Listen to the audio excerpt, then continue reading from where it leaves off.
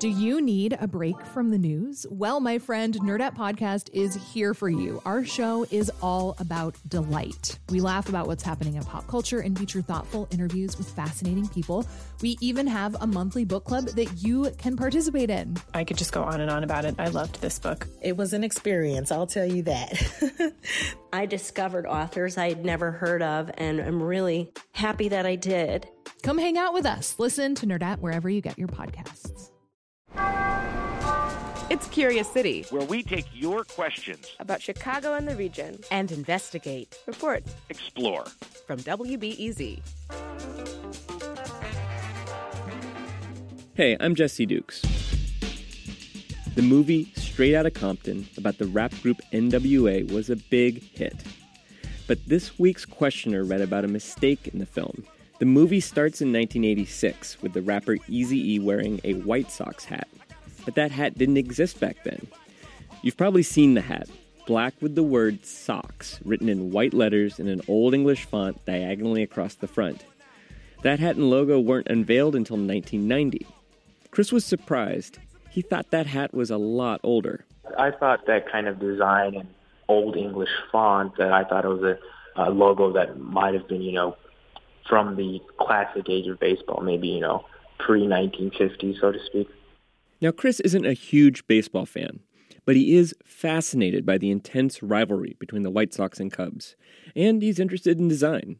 So he wants to know where that White Sox logo came from, like who designed it. It turns out a baseball team's uniform is actually really important. Teams make millions of dollars from merchandise sales every year, and a uniform is also part of a team's branding, part of how they get fans into the stadium and secure advertising and broadcasting deals. And uniform changes are usually done, particularly after a pretty woeful season, sagging attendance, bad play. This is White Sox historian Rich Lindbergh. He points out the White Sox have often struggled with branding and getting fans into the stadium. As such, they've redesigned their uniform 13 times, which is a lot for a baseball team.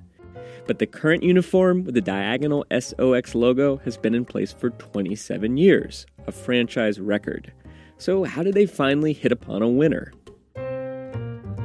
According to Lindbergh, the current SOX logo dates back to 1948, one of the White Sox worst seasons ever. That year, White Sox owner Grace Comiskey appointed her son Chuck Comiskey vice president of operations. He was only 22. Enormous responsibility is put upon him to take a bad ball club, finish last, and to do something with it. Comiskey later told Lindbergh he didn't really know how to run a baseball team. He said to me, if I couldn't make the White Sox win, at least I would try to make them look like winners. Comiskey copied the baseball team best known for winning, the New York Yankees. He copied their business model, their coaching system. And especially the appearance of the Yankees, the dignified, conservative, button-down look. The Yankees had dark pinstripes and an Old English NY on their chest. So Chuck Comiskey designed a uniform with black pinstripes and an Old English SOX on the chest, similar to the current design, but with red highlights. So, one answer to our question, Chuck Comiskey, a young, inexperienced baseball exec, designed that diagonal SOX logo. The design lasted for nearly 3 decades and survived 3 different owners, but it did not survive the 70s. That's when Bill Veeck took control of the team. Veeck was famous for promotions like the so-called Exploding Scoreboard and Disco Demolition Night. Veeck didn't like the uniform and decided that he would design his own uniform. But what emerged was a shocking variation on tradition. If Chuck Comiskey's 1951 uniform suggested dignity and conservatism, the uniforms Veeck unveiled in 1976 suggested gold chains and protruding chest hair. They featured a floppy black collar, black clam digger pants, and they even had a shorts option. The Veeck uniforms, in my mind, had no dignity, and they left Sox fans open for ridicule. The pinstripes and diagonal SOX were gone. So who brought that back? When somebody walks by me with a hat, even up here in Wisconsin, I resist the temptation to go, hey, that's my hat. Rob Gallas is the former senior vice president of marketing and sales for the White Sox. When he was hired in 1989, the White Sox were once again struggling. Not only were they losing games, they had low attendance and low revenue. The team had cycled through 3 uniform designs since 1976. So Gallas says he started from scratch with a scientific approach.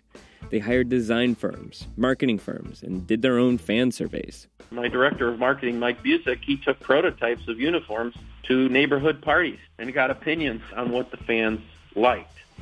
Turns out they liked dark pinstripes on a white background, which the White Sox had in the 1950s and 60s. And they liked that old English-style SOX logo of the same period. So Gallas decided to bring that back. But he didn't just want nostalgia. He wanted a uniform that would appeal to a younger and more diverse fan base. And we talked to more designers who told us that both silver and black were going to be the hot colors of the 90s. Turned out they were very, very correct. Yep. The new uniform, unveiled in 1990 for the 91 season, took the pinstripes and diagonal SOX from the 50s and combined it with a very 90s silver and black, ripped off from the LA Raiders and popular with gangster rappers. Like Dr. Dre, who famously wore the Sox hat in his videos. That black hat with the diagonal SOX got hot. In 1989, the White Sox sold $250,000 in in-park merchandise sales. 2 years later, after the new hats, we sold $4.5 million in-park merchandise sales. More importantly, with help from a new stadium and talented young team, attendance soared from about 1 million in 1989 to nearly 3 million in 1991. So, to hear Rob Gallas tell it, the 1991 White Sox uniform was a product of a careful, research-driven marketing campaign that combined nostalgic elements with 90s aesthetics. But White Sox historian Rich Lindbergh sees it a little differently. It was a no-brainer. It was what everybody wanted. There was no mystery about it. Lindbergh says he spent a lot of time listening to the fans in the ballparks in the 70s and 80s. And I don't really think anybody needed to do a marketing study, though I understand the purpose of it, and Rob certainly did a great job in recognizing that. But if you put your finger on the pulse of White Sox fans, people who take the subway, the L, and who park out and do tailgating, this is what they were saying, and they had been saying it for a number of years. In any case, the 1991 redesign with the diagonal SOX has lasted with slight variations for 27 years now. But this year's poor season and sagging attendance may tempt the White Sox to change their uniform again. So I put the idea to some fans I met. Wait, do any of you think they should change it or keep it where it is? I think so too, yeah. Keep it. Keep it. Keeper. There you go. Reporting came from me, Jesse Dukes. Support comes from the Conant Family Foundation. For the record, the White Sox tell me they have no specific plans to change their uniform. Like the Yankees, they never change theirs. And why, yeah. I'm expressing with my full capabilities, and now I'm living in correctional facilities. Cause some don't agree with how I do this. I get straight and meditate like a Buddhist. I'm dropping flavor, my behavior is hereditary, but my technique is very necessary. Next time on Curious City, pop quiz. Forests, prairies, or wetlands? Which are most deserving of preservation in Cook County? The answer? All of them. But it took early 20th century officials a while to come around. They did think the prairie and the marshlands were beautiful. That's part of what they were doing, was kind of selling that idea to people that were in positions of power. The long fight for Cook County's forest preserves. That's next time on WBEZ's Curious City.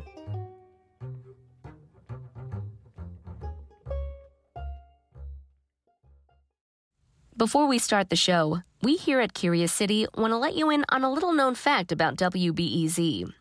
89% of all our funding comes from community support, including contributions from curious listeners like you. If this program has changed how you see Chicago, please consider supporting this program at wbez.org/curious. Thank you.